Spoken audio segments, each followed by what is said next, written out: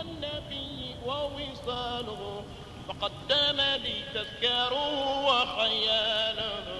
الله يا الله إلا الله لا إله إلا الله الله الله الله إلا الله لا. That's why we call these streets ultra.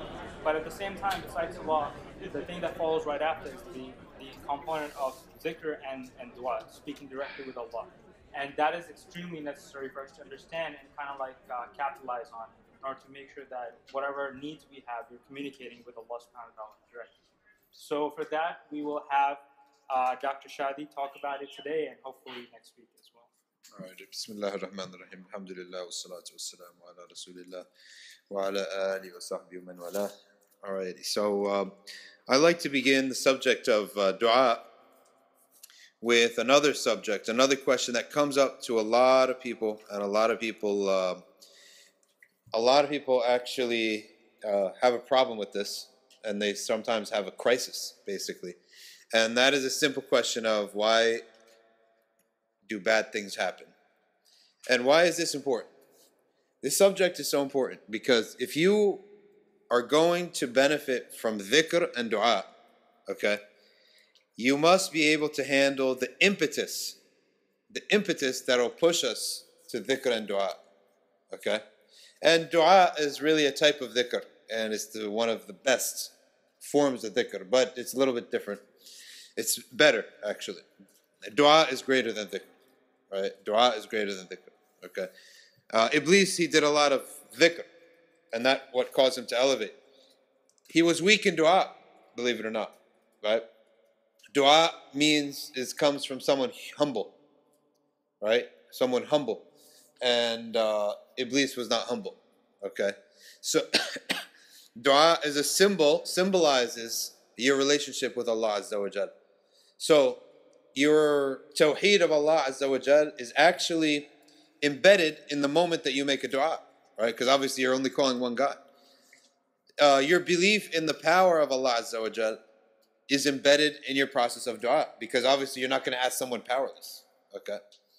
Your feeling or your admission that you are a humble servant, that you are low and you're asking from someone higher, is embedded in your dua, okay? It's embedded in your dua. So the one who makes dua is the best ibadah that you can do after your obligatory prayers. Dua is the best ibadah you can do, okay? Someone was asked, I'm making a lot of dhikr, but I'm not advancing. I'm still the same person, right? I'm not advancing, okay? The answer is, how much dua are you making, okay? I really hope Paris is enjoying those Fritos, aren't you? Right? Okay. Okay, no problem. If it was anyone else, I wouldn't have said anything, but it's Harris, right? So, okay. So, whatchamacallit, where were we? Anyway, we were saying someone was making a lot of dhikr, okay? But he wasn't advancing. He was asked, are you making a lot of dua? Right? And the answer was no, he's not making a lot of dua, right? All right. Dua is greater than dhikr. And it's a type of dhikr. But what's the difference? Dhikr itself is to strengthen your spirit. Dhikr itself is to raise your ranks. Dhikr itself is to cool your anxiety, okay? Dhikr is almost like, dhikr is very beneficial to yourself, but it's not necessarily admitting your weakness. And Allah Azza wa Jalla loves for us to admit our weakness, okay? This is why one of the best dhikrs is, La ilaha illa anta, subhanaka inni kuntu min al-zalimin. You need to study this dhikr and know it very well, because when you are in trouble, and not only any trouble, why is this dhikr special, okay? Well, Prophet Ibrahim was in trouble, and he said another great dhikr, Hasbunallah wa ni'mal wakil. Allah is enough for me, and the blessed is the one that I rely on. But Prophet Yunus, he said another dhikr. He was in trouble too. He said, La ilaha illa anta. There's none worthy of worship but you. Glory be to you. Subhanak inni kuntu min al-zalimin. The word subhan when we say subhanallah or subhanak, means you are free from blemishes. All right? Allah is declaring that Allah has no flaws. And hamd, right? You always see tasbih and hamd. Hamd means that you are declaring that Allah possesses every virtue. Everything good, Allah possesses it. So this is why we say subhan, subhanallah, alhamdulillah. These are the meanings of these two. All right? Subhanallah, Allah is free from all blemishes. Alhamdulillah, Allah is the possessor of all virtues. But why is it that Prophet Yunus alayhi salam, his dhikr is different from Prophet Ibrahim's? Prophet Ibrahim's dhikr is when someone oppresses you, you say hasbunallahu wa ni'mal wakeel. But most of the times we're not oppressed, right? We oppress ourselves. We make mistakes. We do sins and wrongs and end up in big trouble. This is where you need the dhikr of Prophet Yunus alayhi salam. And this is why the Prophet alayhi salam said, don't ever say that anyone is better than Yunus. Because Prophet Yunus, we know him, right? He went to give da'wah to the people in Nineveh, Iraq. And he ended up getting frustrated with them. And he left them without permission. Prophet is not allowed to leave without permission. Okay? Then the whale swallowed him. And he was in the darkness. The same darkness that they were in. And he was cloistered. So they don't know that he's now experiencing darkness. And he's experiencing being cloistered up. Well, kufr is darkness as well. And it's being cloistered up. So he didn't really understand how bad kufr is. So Allah Azza wa Jal taught him, not by making him go through kufr, but showing him, you see this, you're in the stomach of the whale, you don't like it. Likewise, they're in a closed, dark space, right? In a bigger sense, through the heart, right? So Prophet ﷺ said, don't say this, because Prophet Yunus went through that so that we can learn a lesson. That when you make a mistake, when you're in trouble because of your own misdeeds, this is where you need the dhikr. La ilaha illa anta, subhanaka inni kuntu min al-zalimeen. There's none worthy of worship but you. Glory be to you, or you are pure, free from blame, of flaws, and I am from the wrongdoers. So Allah Azza wa Jal, you've combined everything here. You've given Allah tawheed. You've mentioned that His glory, all right, and His attribute of having no flaws. And then you've also blamed yourself. If you want your ibadah, your dhikr, and your dua to be strong, blame yourself. Then Allah Azza wa Jal never punishes someone who's already blaming himself. And if He punishes them, He will benefit from that punishment. All right? All right? If you suffer a consequence after you're penitent of your sin, you will benefit from that consequence. Okay? It looks bad. It looks like you're being punished, but you'll benefit from it. Okay? Now, again, I'm backtracking to something else before all this. Okay? Before dhikr and dua comes an impetus, and that is bad happenings. Things that you don't like to happen in your life. Things that are bad. Because when Allah Azza wa Jal loves to hear your voice, He pours upon you trials and tribulations and things that are no good. And you have to learn how to handle, in the realm of belief, things that are no good. Okay? You need to learn and understand the value of bad happenings. The one who can value and understand the wisdom and then utilize, okay, like a fulcrum, bad occurrences, is the one who will travel to Allah fastest. You will go to Allah, as Allah says, firru ilallah, flee to Allah Azza wa Jal. Okay, and Allah Azza wa Jal talks about a competition amongst the Salihin. Right? أَيُّهُمَا أَقْرَبْ وَيَرْجُونَ رَحْمَتَهُ وَيَخَافُونَ عَذَابَهُ. These Salihin, they look, which one of us can be closer? And they are hoping for His reward and His mercy and fearing His punishment. Okay, so bad occurrences. Why do bad things happen? Okay, why do bad things happen? I just posted this stuff today because someone asked me about it, and they said their family members having a big issue with a recent death of someone young. Why do bad things happen? Okay, so if Allah is just and fair, why do bad things happen? Okay, if He's God of mercy, why do babies born with deficiencies or things like this? So firstly, embedded in this question, okay, you believe in Allah. Because if you're saying, why does Allah cause bad things to happen? In this question, you are admitting your belief in Allah. No one believes in God, not a Jew or Christian or Muslim, except you believe in another life after this life. So this is the first point. You will believe in Allah Azza wa Jal, you're mentioning Him in the question, you then must believe in the afterlife. Right or wrong? Right? So you believe in the afterlife. We got to bring up the subject of the afterlife always. You must never try to imagine life and study a matter in life without reference to the afterlife. This is like the way Dajjal wants you to view things. Just this life. And this is how secular news is treated. We analyze things just this life. A Muslim never analyzes a situation from just the perspective of this life. Who does so is a fool. Because in your belief, you admit the belief of the afterlife. And you believe that it's greater than this life. So everything that you analyze, you must have in the realm of it, okay, in the context of it, the afterlife. And not only that, the greatness of the afterlife over this life. Your iman is almost proportionate to how much you're thinking about the afterlife. Another question, if my iman is up and down, and why is it some people have fear of Allah and others don't? It's all about one simple question. How much are you thinking about the afterlife? It's a very simple question, okay? If you are adding that dose, you will notice a change, and you don't even have to try to change. You will change, okay? You do not have to try to change. If you got to run, all right? If someone's running because they say, all right, I need to get in shape, you're going to run two blocks, and you're going to be tired, okay? But if there's a dog running after you, you don't need to tell anyone to run. He's going to run on his own, right? He could be, the most out of shape person, right? And you will see them running. Likewise, you tell someone to try to eat something that doesn't look good, okay? A kid won't eat it, but if it's got sprinkles on it, right? And it looks bright like ice cream, you don't need to tell them to eat it, right? So description of the afterlife, and one of these series, the brothers, you should do a series, and you probably did it last time about the unseen, but not even the unseen, the afterlife. Description of all the afterlife, right?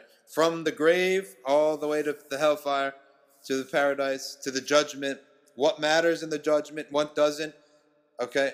The dhikr, the mention of the afterlife. So this is the first thing that we have to come to mind when we ask the question, why does Allah cause these bad things to happen?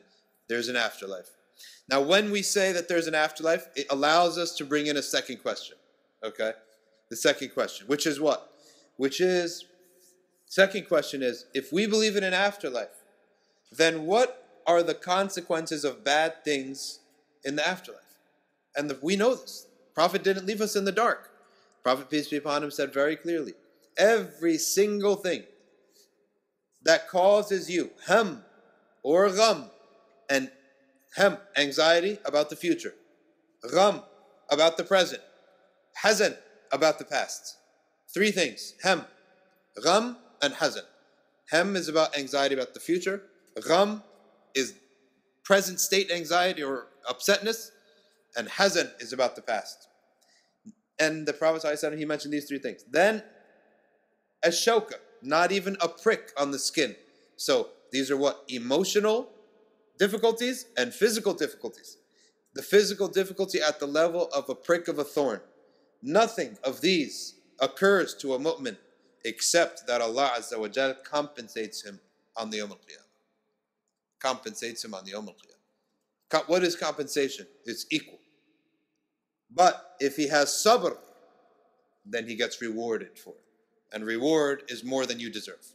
Compensation is good. That's equal. All right? If I get migraine headaches once a month, some people do, okay? If I get migraine headaches once a month, I'm wondering, like, my life is debilitated at this point. Every month I'm out for a day, okay? Some people are like that, okay? You're going to be compensated. Not just compensated. Compensated, and if you have sabr, rewarded. This goes for the Muslim and the kafir and everyone. Allah subhanahu wa ta'ala says, إِنِّي حَرَّمْتُ عَلَيْكُمُ الظُّلْمَ وَجَعَلْتُهُ عَلَيْهِ مُحَرَّمًا. Okay? I have prohibited you from dhulm, and I prohibited myself from dhulm. Allah Azza wa Jal says He prohibited Himself from dhulm, oppression. So what is oppression? Harm that's not compensated, or you do a good thing that's not compensated. All right?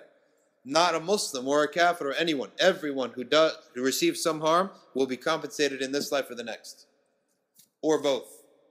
And anyone who does good, he'll receive a reward in this life or the next or both. Okay?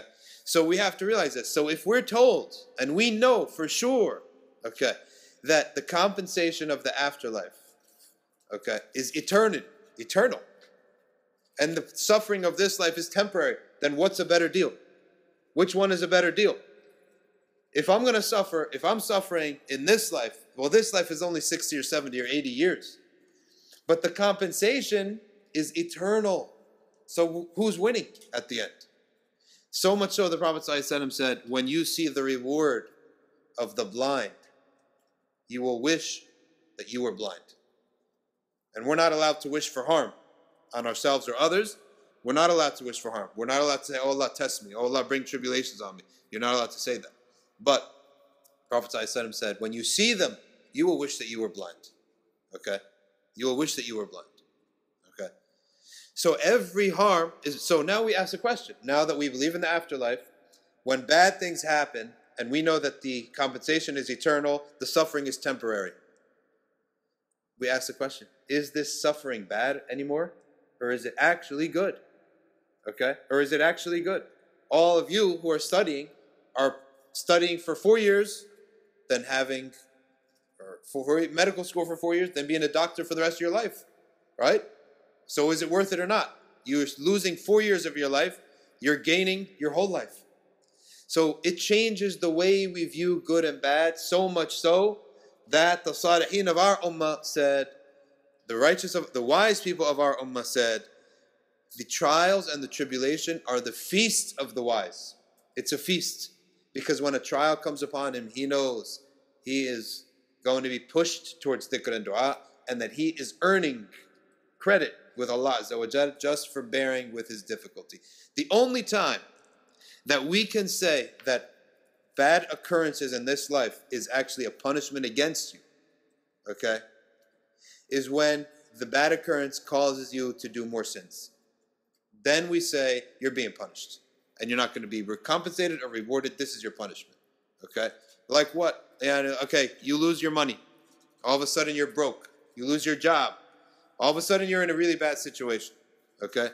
As a result of this, you become a drug addict. Okay? You did not respond well, right? Or you're punching walls and beating people up, or yelling at people. We tell you, this is not anymore, as long as you're doing that, it's not a test anymore, right? You're not going to be compensated. You're going to be punished. This is a punishment, and you're going to get more punishment, right? وَجَزَاءُ سَيِّئَةٍ سَيِّئَةُ مِثْلُهَا, right?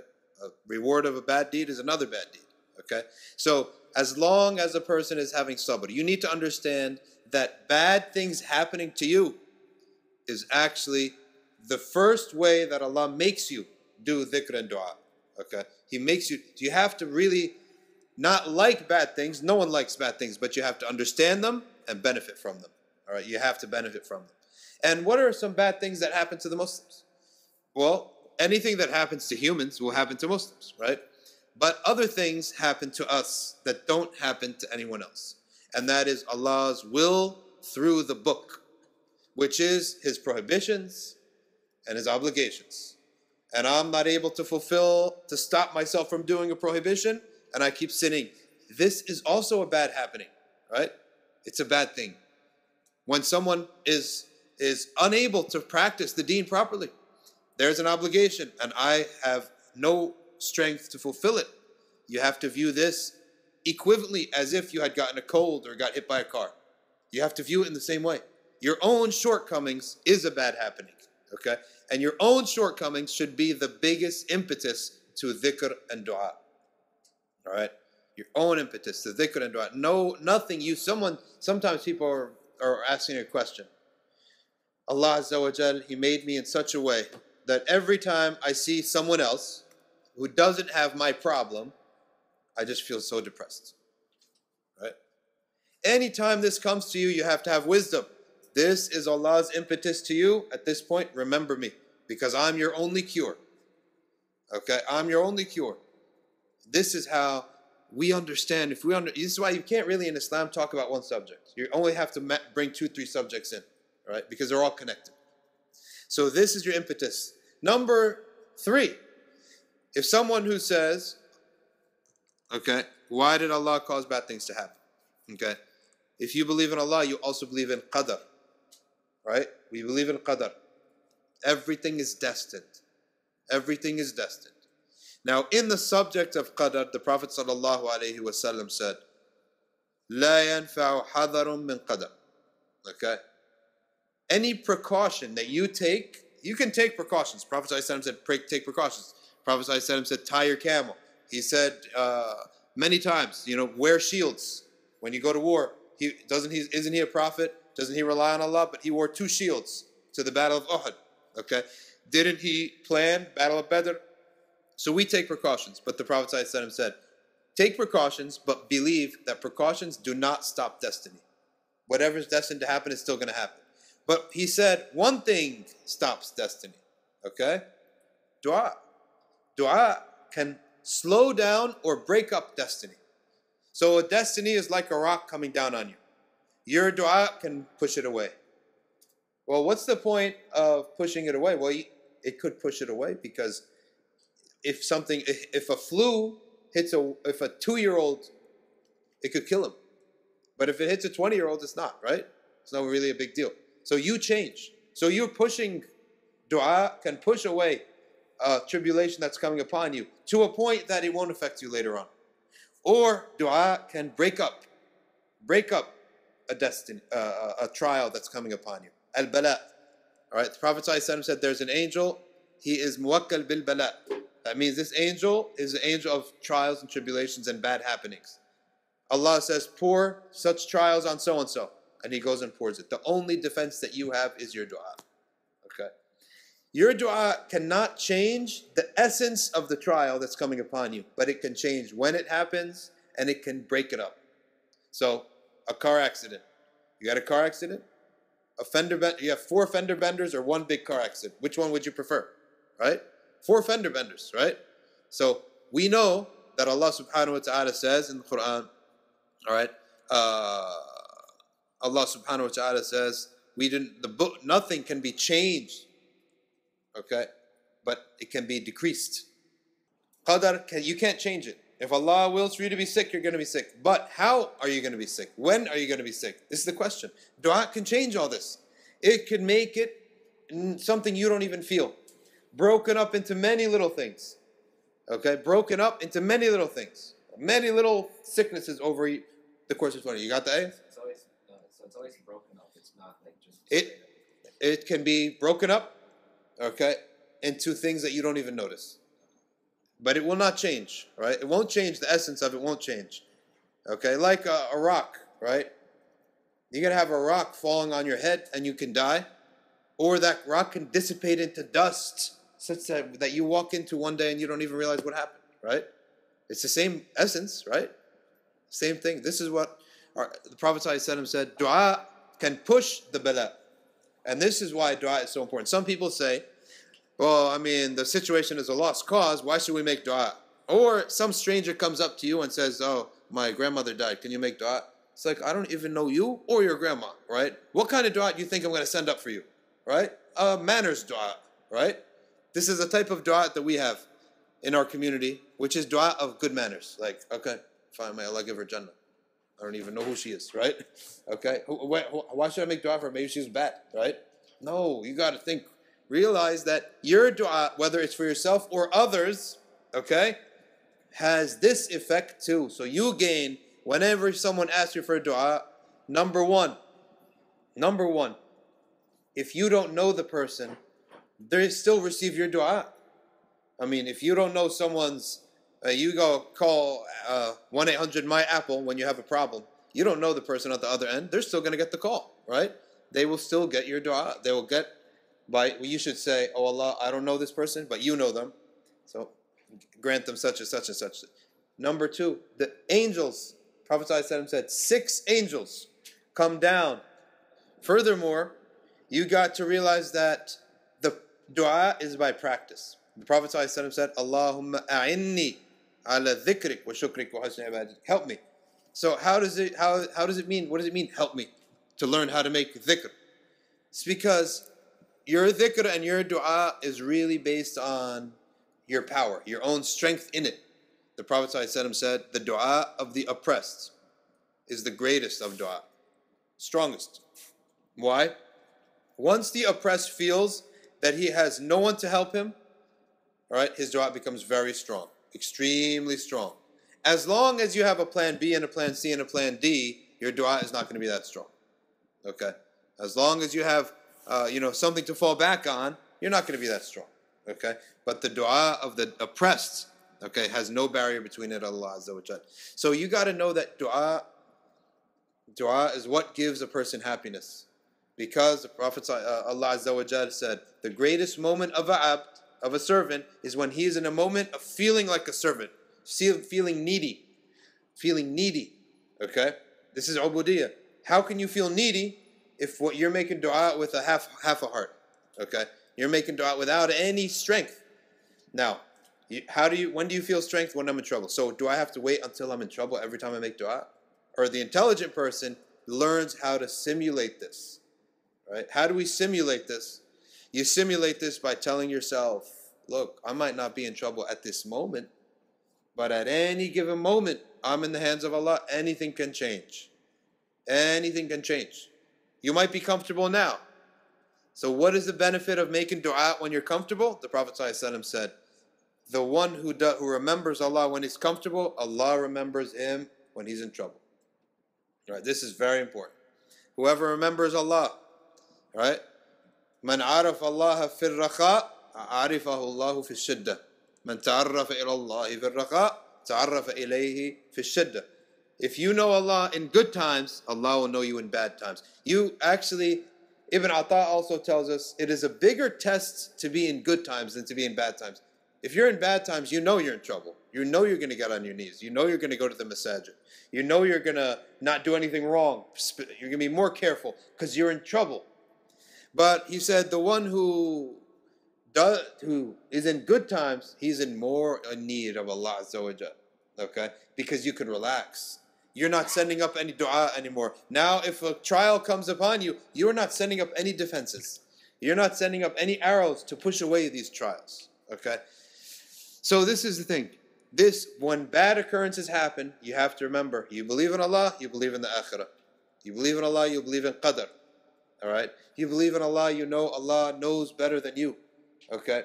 And He pushes us to make dua and dhikr through bad times. And how does He test people who pass this test? By not giving them any bad times. This is one of the biggest tests. Okay? If you learn the trick and you realize, oh, I get it now. Every time there's a bad time, right? I advance. I make a lot more tahajjud and dhikr and salah and dua, and I start avoiding harams, doing my obligations and being better, and I advance. All right? You start figuring out the pattern. Well, Allah Azza wa Jal, He has a lot more, right? It's not that simple. What's the next test then? The next test is no tests. The next test is no trials, no troubles.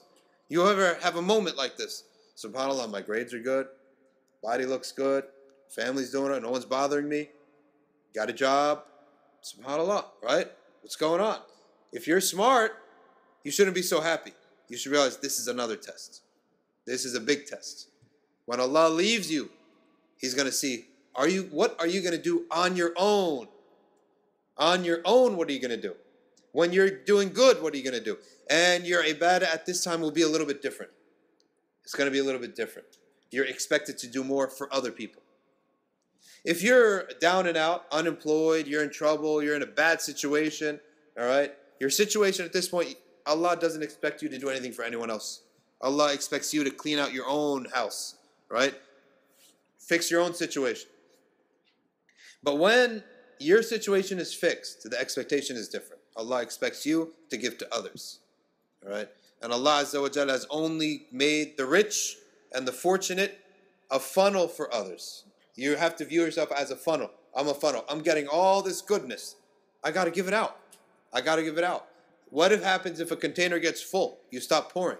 But if that container has holes in it, okay, and it's giving out in the right sources, it's spending its money in the right sources, Allah will keep pouring into that container.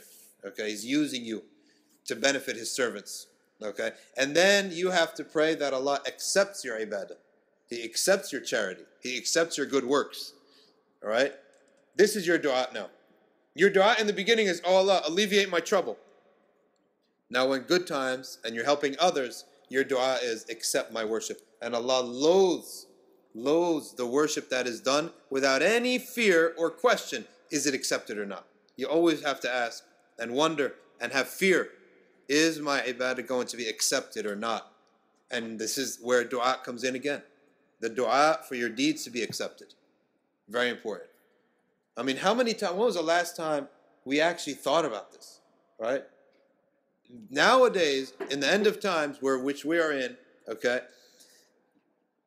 we think, if I do a good deed, really, I mean, look at what's going on in the world, how bad and corrupt the whole world is. If I do a good deed, Angel Jibril should come and shake my hand, okay?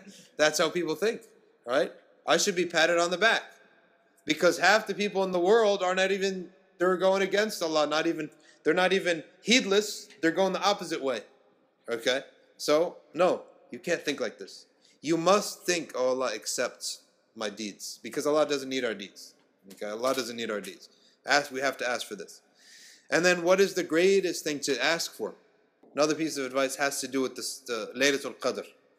And all of those great times, what are the greatest times of dua? Laylatul Qadr, and the last sixth of the night, or third of the night, in sujood, while traveling, while sick, your mother for you, the dua of your mother for you, okay? The dua of the oppressed, if you can find someone oppressed and have them make dua for you. If I was a lawyer by trade, I would work for one of these cases where they look for someone who's wrongfully convicted, right? Wrongfully convicted, because these people are special, right? If you could win the dua of one of them, if you could make one of them alleviate his tribulation, subhanallah, your position with Allah Azza wa Jal is going to be very special, okay? So, the Prophet Aisha asked, O Messenger of Allah, in these great moments, what dua should we make? And he, sallallahu alayhi wa sallam, said, ask Allah for afiyah. Afiyah. Allahumma innaka afuun kareem tuhibbul afu fa'afu anna. What is afiyah? Afiyah is the greatest, the highest form of forgiveness. We have forgiveness of sin. Ghafir, Ghafoor forgives all types of sins. Ghaffar forgives all types of sins all the time. But there's still a difference. What's the difference between the ghafara and afa? Ghafoor means, I forgive you. It doesn't necessarily mean things are going to be the same. Right? This is the sad part about forgiveness. Yeah, I forgive you. Doesn't mean things are going to be the same. Afu, okay? Afu means I forgive you and nothing will change. Everything will stay the same. This is afu. And afu has a greater thing. To be forgiven doesn't mean that it's forgotten. But afu means it's forgotten. That means Allah erases it from the minds of people, from the memories of people, okay? And causes the malaika, the angels, to forget it and to wipe it out of the book. So you do a deed and you come on Yawm al-Qiyamah and you don't find it on your scroll. This has got to be, right? Prophet ﷺ said, this is the greatest of dua that you can ask for. Allahumma innaka afuun kareem tuhibbul afu fa'afu anna. So we've gone now 34 minutes, and just to summarize, we talked about some of the most important dhikrs. Hasbunallah wa ni'mal wakeel. This is when you're oppressed. La ilaha illa ant subhanaka inni kuntu minal zalimin. When you're in trouble, but you're the cause of your own trouble. Okay? We talked about the meaning of subhanallah and alhamdulillah. Okay? And then we went back a little to the impetus. What is the impetus of dhikr? Is bad things happening to us and how we must receive. It's like a power outage, right? A power outlet. You got power. Bad occurrences are power. There's power that comes with everything bad that happens to you. But if you don't have an outlet, if your outlet doesn't receive it, you don't know how to handle it. Okay? You won't know how to handle it. So you need to understand how great of an opportunity every bad happening is. The incident in Syria right now, okay, there is so many bad things happening, but the actual good things that are happening are innumerable. Allah Azza wa Jal is never bringing a calamity on His ummah except that is for the favor of their afterlife. Like a calamity on one person, you could say, yeah, maybe he did bad, maybe he deserved it. But when a calamity comes on an entire nation like this, okay, then you have to know this is for the good of the ummah. Because their deeds, someone says, okay, well, why are the Syrian people, are they so good, right? Why is this happening to them? What did they do? They didn't do something that great. You go to Syria, it's like any Arab country. There's corruption, there's all sorts of bad things. How do you know? Well, Allah Azza wa Jalla doesn't treat people by what they do. He has mercy. How do you know that some of their grandparents were not so good? Allah made dua. They made dua for their grandkids. How do you know that some of these grandparents looked at the situation of colonization, of the downfall of the Khilafah, of the death of scholars, and said, oh Allah, what chance will my grandchildren have? Right? What chance will they have? There's no Khilafah anymore. The French are coming in. The British are coming in. The TVs are coming in. The schools are getting shut down. The scholars are dying. And those grandparents made dua for their children. Okay? And this is how Allah Azza wa Jal is giving them paradise, by making this life of theirs, okay, taking away their home in this life. You think Allah takes your home away twice? He's going to take away your home in this life. You're going to get something back.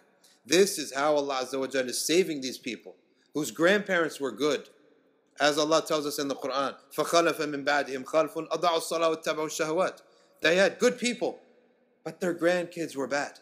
They couldn't keep it up. But if Allah Azza wa Jal still wishes to have mercy on them, He pours on them trials and tribulations, so that now they were bad, but it's very hard to be bad when you're homeless. So Allah cut short their bad deeds. He cut short their bad deeds and caused them to be traveling, wandering the earth. Europe, no one wants them. Wherever they're going, nobody wants them, right? Traveling the earth. What bad deeds can you do when you're wandering the earth like a Syrian right now? Okay, subhanallah. So there's a lot of good in this, okay?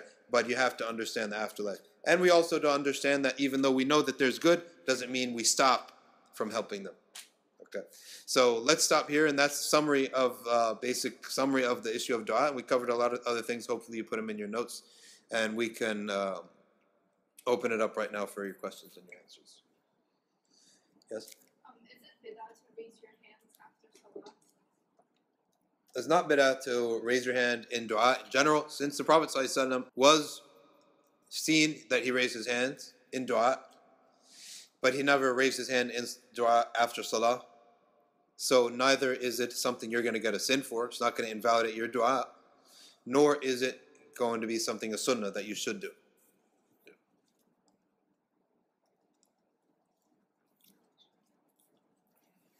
Yep. Can you go into like the proper other in the way you should make your like how exactly? Good question. Very good point. When we deal with the unseen, sometimes you don't know how to deal with the unseen. Okay, you're speaking to someone unseen to you. There is only one limitation on dua ever, in terms of not what you say, but the nature of it. And that is, of course, dua in the bathroom and dhikr in the bathroom. That's the only prohibition that you have. Otherwise, other times we don't make dua is in ruku'. You don't make dua in ruku'. You make tasbih in ruku'. You can make dua while standing. You can make dua, of course, in sujood and while sitting. But ruku' is a time in which we don't make dua. We make tasbih. Okay. The adab of dua is that any time you make dua, your dua is valid. But the greatest way to make a proper dua, okay, is by thanking Allah Azza wa Jal, by recognizing and admitting our flaw. Okay? Recognizing and admitting our flaws and our sins. And by recognizing the one whom Allah loves. That is Sayyidina Muhammad sallallahu alayhi wa sallam. So beginning by praising al-hamdulillah, and then also admitting our own shortcomings. Okay? And dua can be in any language. As for inside the salah, there's a difference of opinion, and the majority hold that inside the prayer you should only speak in the Arabic tongue and keep the rest in your heart. Now, what is important in the dua is your weakness and your meekness in the presence of Allah. You don't walk in front to Allah Azza wa Jal feeling self-confident. haughty, that you know what you're doing, then Allah will say, if you're that strong, go do it yourself. Okay? But Allah loves the one who comes to Him with weakness, with fear, with nervousness. That's how you should approach the king. Okay? Allah is a king, and He doesn't want you to have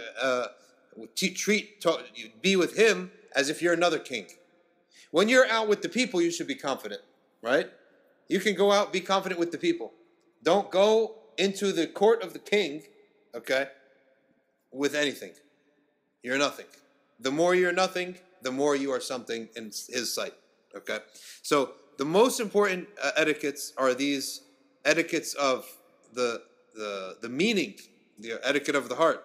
As for the etiquettes of the body, as we said, the bathroom, the ruku', okay?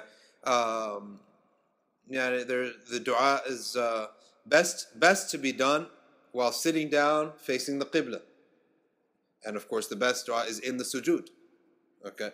So there are some of these etiquettes of dua. Now, what do you never make dua for? We are not allowed to make dua against other people. Okay? We are not allowed to make a dua, oh Allah, burn him in the hellfire. Okay? You don't do this. Okay, so someone says, all right, so what about oppressors, tyrants, and all these?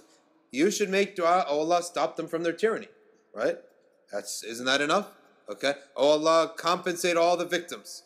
And you can take the dua from the Prophet ﷺ. If he made dua on someone, take those words. But it's generally not the way of the Muslims that they're just making dua on people. But in some cases, it's not wrong. And there are some cases where it is not wrong, okay, to make dua on people, okay? And usually, that dua should be in this world. So you don't want to say, oh Allah, put them in the hellfire, right? You would say, oh Allah, impoverish them. Why? Because that would stop them from oppressing you. Or smite them, right? That will stop them from oppressing, okay? As for example, there were some Sahaba, the 70 Sahaba the Prophet ﷺ sent to a Najd, to the east in Arabia, to go and give da'wah. And some people from that tribe had come and asked for teachers. So the Prophet sent a lot, 70. Then they betrayed them. As they arrived halfway there, they surrounded them and killed them all. So the Prophet, we were very upset with them. Extremely angry. He made qunut for over 40 days. Qunut is another place of dua after the last ruku'ah of your salah is to stand and make a dua. Okay? Make a dua, and that is qunut. That is for when serious things happen, okay? And he made dua against them by name in the prayer, okay? But, this dua is a dua in calamities of this life that will stop them and punish them in this life, and he did not make dua against their afterlife, okay? So if we're going to make a dua on people, you should have this in mind, that your dua against them is to stop them from doing what they were doing.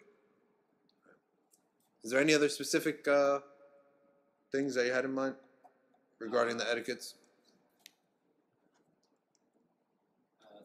Just the way I usually taught is I usually begin at praising Allah. You begin praise Allah. Also, salah on the Prophet ﷺ. Admit your own wrongs. This is very good, right? Make yourself humble. Okay, and then end with salah on the Prophet ﷺ as well.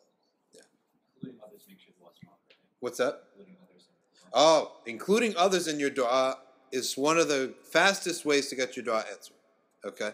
There was one guy, he said, he was in Mecca, when I was in Mecca as a student seeking knowledge, and there was a kid who was just down and miserable. Okay? And this guy that was making dua and dhikr all the time. So then one of the wise men, he came up, veteran in the religion. Okay? He said, let's hear your dua. And he's making dua, oh Allah, this. He said, okay, are you the only one in this universe? Right? Right? You don't have a mom. You don't make dua for your mom. Just from that, Allah may not answer your dua. Who paid for this trip of yours? Right? Okay? Your dad doesn't receive any dua. He paid for this thing, right? You're here because of him. But what about us teaching you? None of us get dua. Only dua is received as you. So you're a narcissist. Okay? So and then immediately, as he started making dua for others, he saw as if a cloud came off of his chest. And he just became happy again and just totally relaxed and happy. Because if you want your dua to be answered, make it for everyone. Okay? If you want something in this life, transform it into a service. Okay? There was one man, he said, two students, they were seeking knowledge. One of them succeeded, the other he failed. Okay? He failed. Alright? And they said the one who succeeded is because he kept saying, oh Allah, if you give me knowledge, I'm going to pass it on. The other didn't. He just wanted knowledge for himself. Right? If you want something, if you transform it into a service in your dua, you'll get it. Oh Allah, give me this. If you give me this, I will give it to others. Right? I will help others. Okay? I will help others. Okay? So, this is one fast track to your dua, is to make your dua about others. Because if you can imagine, and of course this doesn't exist, but if you can imagine that there is a line of dua, a queue. There is no such thing. But there's a line of dua, people's prayer being answered. Okay? If your dua is for yourself, well, I mean, that's just one person. But if you're making a dua for 100 people in the community, right, and you're one of them, okay, your dua is going to be brought forward, right, because you're thinking about others. And that which is what we call muta'addi, that which goes to others, is far greater than that which is just for yourself. Yeah. Yeah. So outside of the prayers, would you say it's better to make dua in Arabic or better to make it in the language that you understand? If it is a dhikr or a dua of the sunnah, learn the exact way the Prophet ﷺ said it. Do not change a single letter. And we know this because the Prophet ﷺ gave Sayyidah Aisha a special dua for her. Aisha radiallahu anha was fiery. Right? She was fiery. And the Prophet ﷺ saw that she needs a special dua. And that dua is, oh Allah, cool the fire of my heart. Right? So she uttered it back to the Prophet ﷺ, but with a slightly different word, and he corrected it. He said, no, don't use that word, use this word. So if a dua is a sunnah dua from the Prophet ﷺ, you must take the effort out and not be lazy and learn exactly how to say it in the Arabic tongue. Okay? And make that dua in Arabic. As for all other matters, you can make dua how you wish. And it can be in the car, in the bus, while walking, in any moment. Don't over formalize the matter so that you never do it.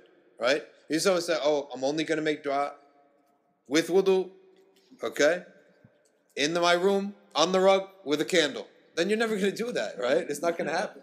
Make dua like normal people make dua when they're in trouble. No one waits. When you're in trouble, you make dua on the spot.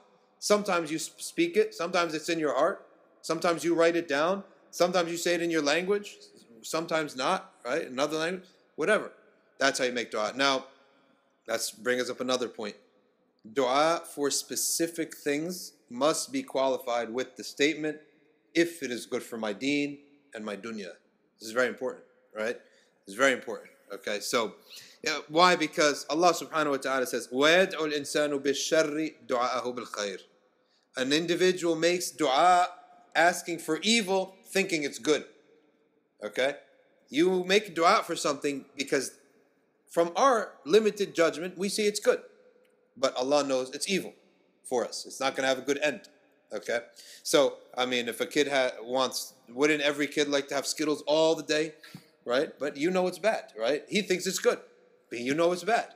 So, the relation between our knowledge and a kid's knowledge, okay? The relationship between our knowledge and Allah's is far greater. All right? A 5-year-old kid will catch up to you in knowledge in 10 years, right? He'll be 15, or okay, let's say 20 years, you're equals.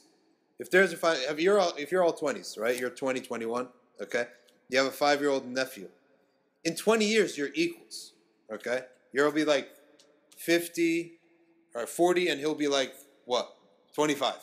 You're equals, pretty much. 40 and 25, there's very little difference, right? And the differences between you and him now is just experience. Nothing that you've intrinsically achieved, all right? Well, Allah Azza wa Jal, you can go another 1,000 years and we'll still be as Allah described, just like a needle pricked into an ocean. That's our knowledge of all of humanity and Allah's knowledge, right?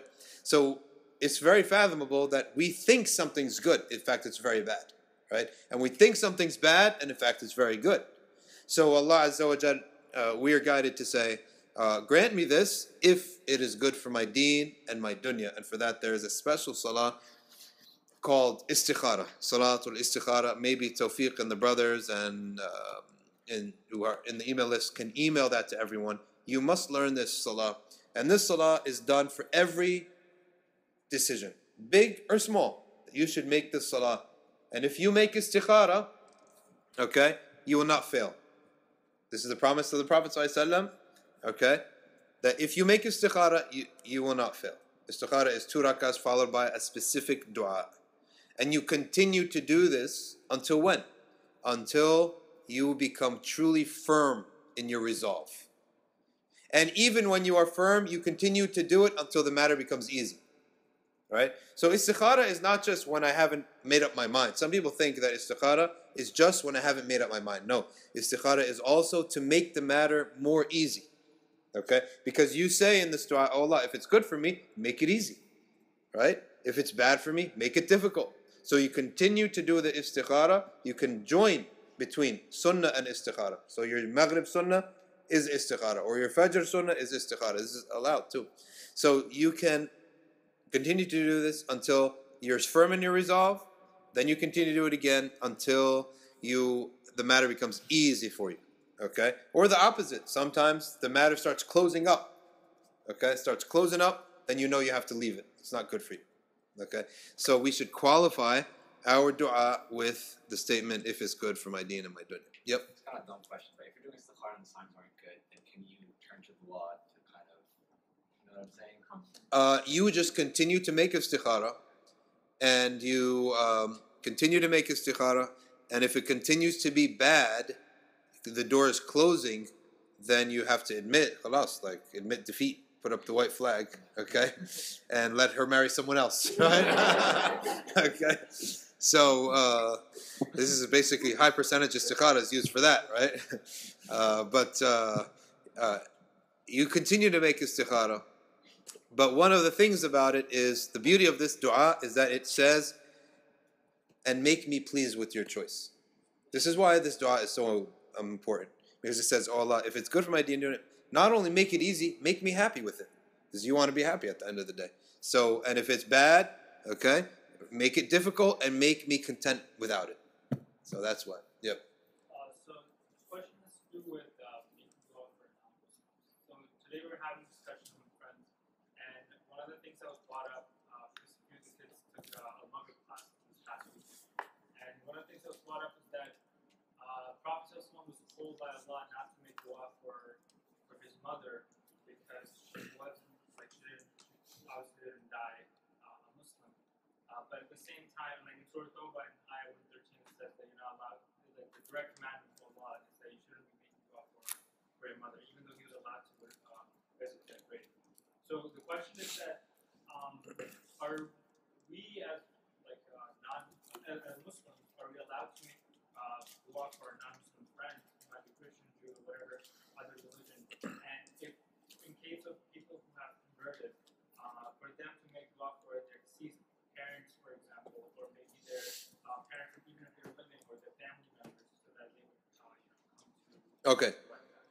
Assuming that you're meaning here dead, right, deceased of the nam. Right. So firstly, we make dua for anyone. You can make dua for anyone, except those whom Allah has already informed us is damned. Like you're not going to have a dua for Iblis, for example, right?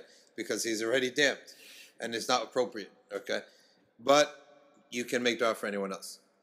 Now, for the deceased, someone who dies upon kufr, we are not allowed to make dua for them. This doesn't necessarily mean that their situation is damned forever, because you don't know. Maybe they died upon, for example, many people died before receiving the message of Islam. We know that the ruling on them is that they'll be given their own test on Yawm al-Qiyamah. So some of them will go to heaven, some will go to hell. But we are still not allowed to make dua for anyone who died outside of Islam. Okay? Because if this was the case, that firstly, we don't necessarily have a know why. Some things in the religion, there are two categories. One we call ma'qul al-ma'na, rationally discernible. The other is ta'abbudi, which is we don't know why Allah told us to do so, and that's it. Okay, so everything that has to do with the other world, the next world, the spirit realm of the spirit and the afterlife is ta'abudi. Like, who knows why it's 5 prayers a day, not 4, not 3? Why is the Ramadan special, right? Why not we make Sawm in another month, right? So on and so forth. Why is Zakah 1 out of 40? Why not 10% or 5%, okay? It's 2.5%. That which has to do with the other world, we don't know, all right? And we have to have tawaqquf, right? So this is one of them. The Prophet ﷺ and the Quran came, told us, do not make dua for those who die outside of Islam. Maybe, we can say the wisdom, maybe is that so we don't get attached to them. Maybe, look, if we see the whole ummah is making dua for kuffar, then maybe there's no incentive to actually do good, right? Right? If the whole, think about it, if in the haram, in Mecca, in the 27th night of Ramadan, 4, 5, 3 million people, however many million people are there, making dua for everyone, then I feel like there's not much incentive, right? Allah knows best, right? Allah knows best. But the issue is that we're just told not to do so, okay? It doesn't necessarily mean that person is going to the hellfire. Our dua is not going to be determining that. So, but we're just not allowed to do so. Just in the same way you're not allowed to marry them, right? In this life. Likewise, after their death, you're not allowed to make dua for them. And here's another thing. If he died outside of Islam, he doesn't even believe in your dua, right? It's another thing, right? Whereas a Muslim, he dies upon major sins, he's benefiting from your dua in your grave, in his grave. Yeah. Someone else? Hassan?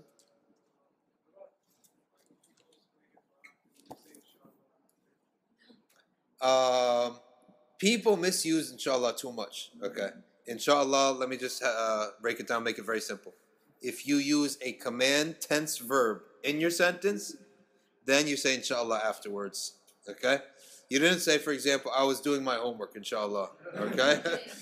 For example, I'm going to call you tomorrow, inshallah. That's a command tense verb. Simple as that. The Allah says in Surah Al-Kahf, do not say that you will do something, except that you also say inshallah. So people, that's the only time you should use it, right? May Allah give you tawfiq. Khalas, that's it. That's the end of the dua, okay? May Allah give you rizq, right? May Allah give you not inshallah, right? You're already asking Allah Azza wa Jal, right? You had a question too? For istikhara, in my dua, it says that in like a certain part of the istikhara, like you say exactly what it is. Yes. It can be in any language too. Okay, so it can be in any language? I don't have to say that. Yeah, because if you don't know how to express that in Arabic, then you could say it in any language. So I'd say the istikhara, the dua in Arabic, but then in that part I would say my thing in English. That's, yep. You do that. Yeah. What's that? Tawfiq?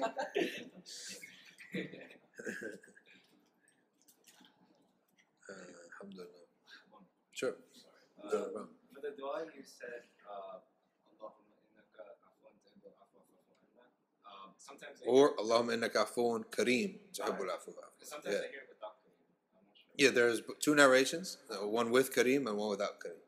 Yeah. Afu and kareem is good because you want to be forgiven, but also given, right? And if you add the word kareem, then Allah will also grant you things. And from the meaning of afu is you do wrong, Allah wipes it away, He keeps treating you the same, and He keeps giving you more. And this is how life is for us. Like, we keep making mistakes, but Allah keeps giving us more. Was that a hand up back there? Yeah.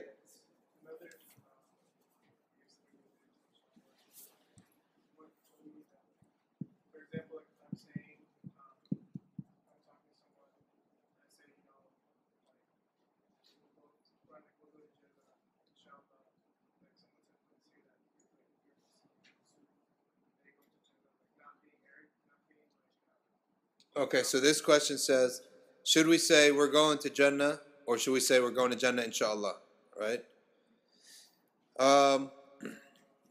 Yeah, no one, I don't think, should say we're going to Jannah.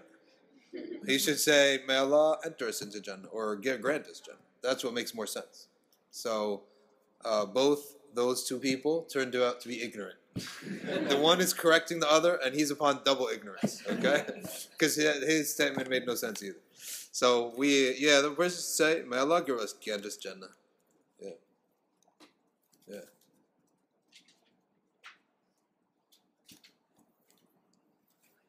Yep. If a person doesn't know Arabic at all, is it permissible for them to recite the prayers in English? There is salah as the 5 prayers, or are you talking about any prayer? Any prayer, salah, any prayer. So if a person he yet doesn't know Arabic, so what do?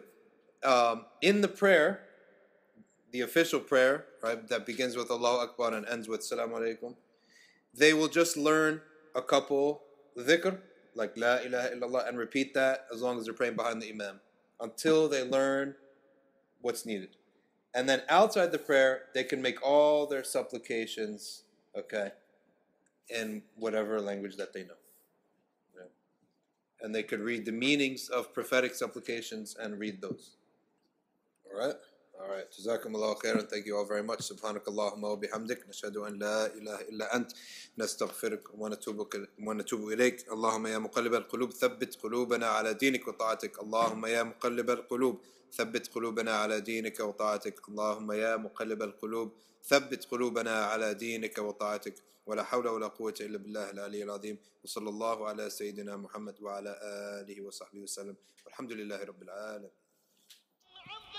مدح له وطناء فقد تيمني نوره وجماله. الله الله الله إلا الله لا إله إلا الله الله الله الله إلا الله لا إله إلا الله. طفت بطه الهاشمي وإنني سباني جمال المصطفى وجلاله. الله الله إلا الله لا إله إلا الله الله الله الله إلا الله لا إله إلا الله. وقال رفع المولى العلي جل ذكره وقد زين الإنسان حلقا مثاله.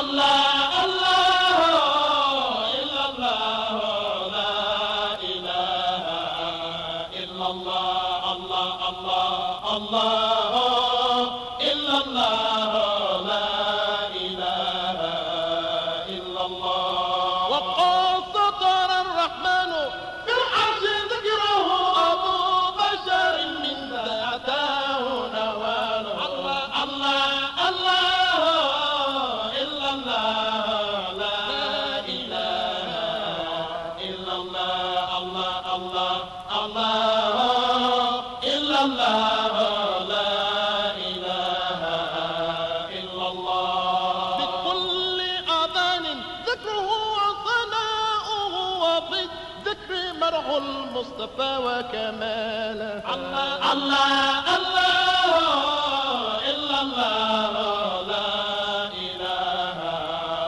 إلا الله الله الله الله إلا الله لا إله إلا الله. ومن قبل في التوراة ذكر محمد. ومن قبل في التوراة ذكر محمد. وإنجيل عيسى فيه بان خصاله. الله الله إلا الله لا إله إلا الله الله الله الله إلا الله لا إله إلا الله. تمنى كريم الله لو كان واحدا من أمة خير الخلق ذاق مقاله. الله الله إلا الله لا إله إلا الله الله الله الله إلا الله لا إله إلا الله. وإن جاء روح الله عيسى فإنه من أمته تحكي الفعال فعاله. الله الله إلا إلا الله الله الله الله إلا الله لا إله إلا الله يصلي به المهدي يا فوز أمتي يا أمه طه وعيسى وآله الله الله إلا الله لا إله إلا الله الله الله الله إلا الله لا إله إلا الله أراجلك المهدي عونا ومرشدا له كل وقت من رداي مجاله الله الله إلا الله لا إله إلا الله الله الله الله إلا الله لا إله إلا الله فتنصي نصارى كالجليد تشعشعت عليه ضكاء كلهم ذاق حاله الله الله إلا الله لا إله إلا الله الله الله الله إلا الله لا إله إلا الله فيا رب عجل بالنبي محمد فيا رب عجل بالنبي محمد زوال عذاب أنا منك زواله الله الله إلا الله لا إله إلا الله الله الله الله إلا الله لا إله إلا الله عليه صلاة الله ثم سلامه يكون عدوي شد منك وباله الله الله إلا الله لا إله إلا الله الله الله الله إلا الله لا إله إلا الله عليه صلاة الله ثم سلامه يكون فعال العبد فيك وقاله عليه مع العالي الكرام وصحبه صلاة بها لقيا النبي ووصاله الله الله إلا الله لا إله إلا الله الله الله الله إلا الله لا إله إلا الله الله الله الله إلا الله لا إله إلا الله الله الله الله إلا الله لا إله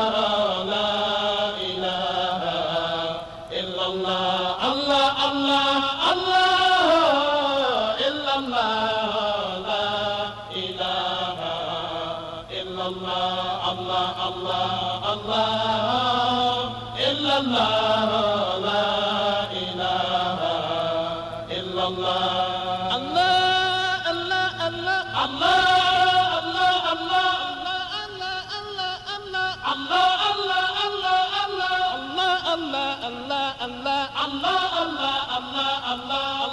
الله إلا الله لا إله إلا الله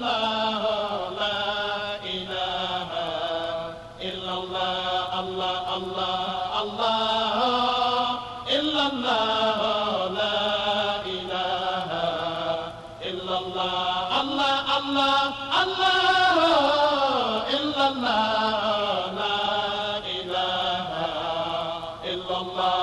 الله الله الله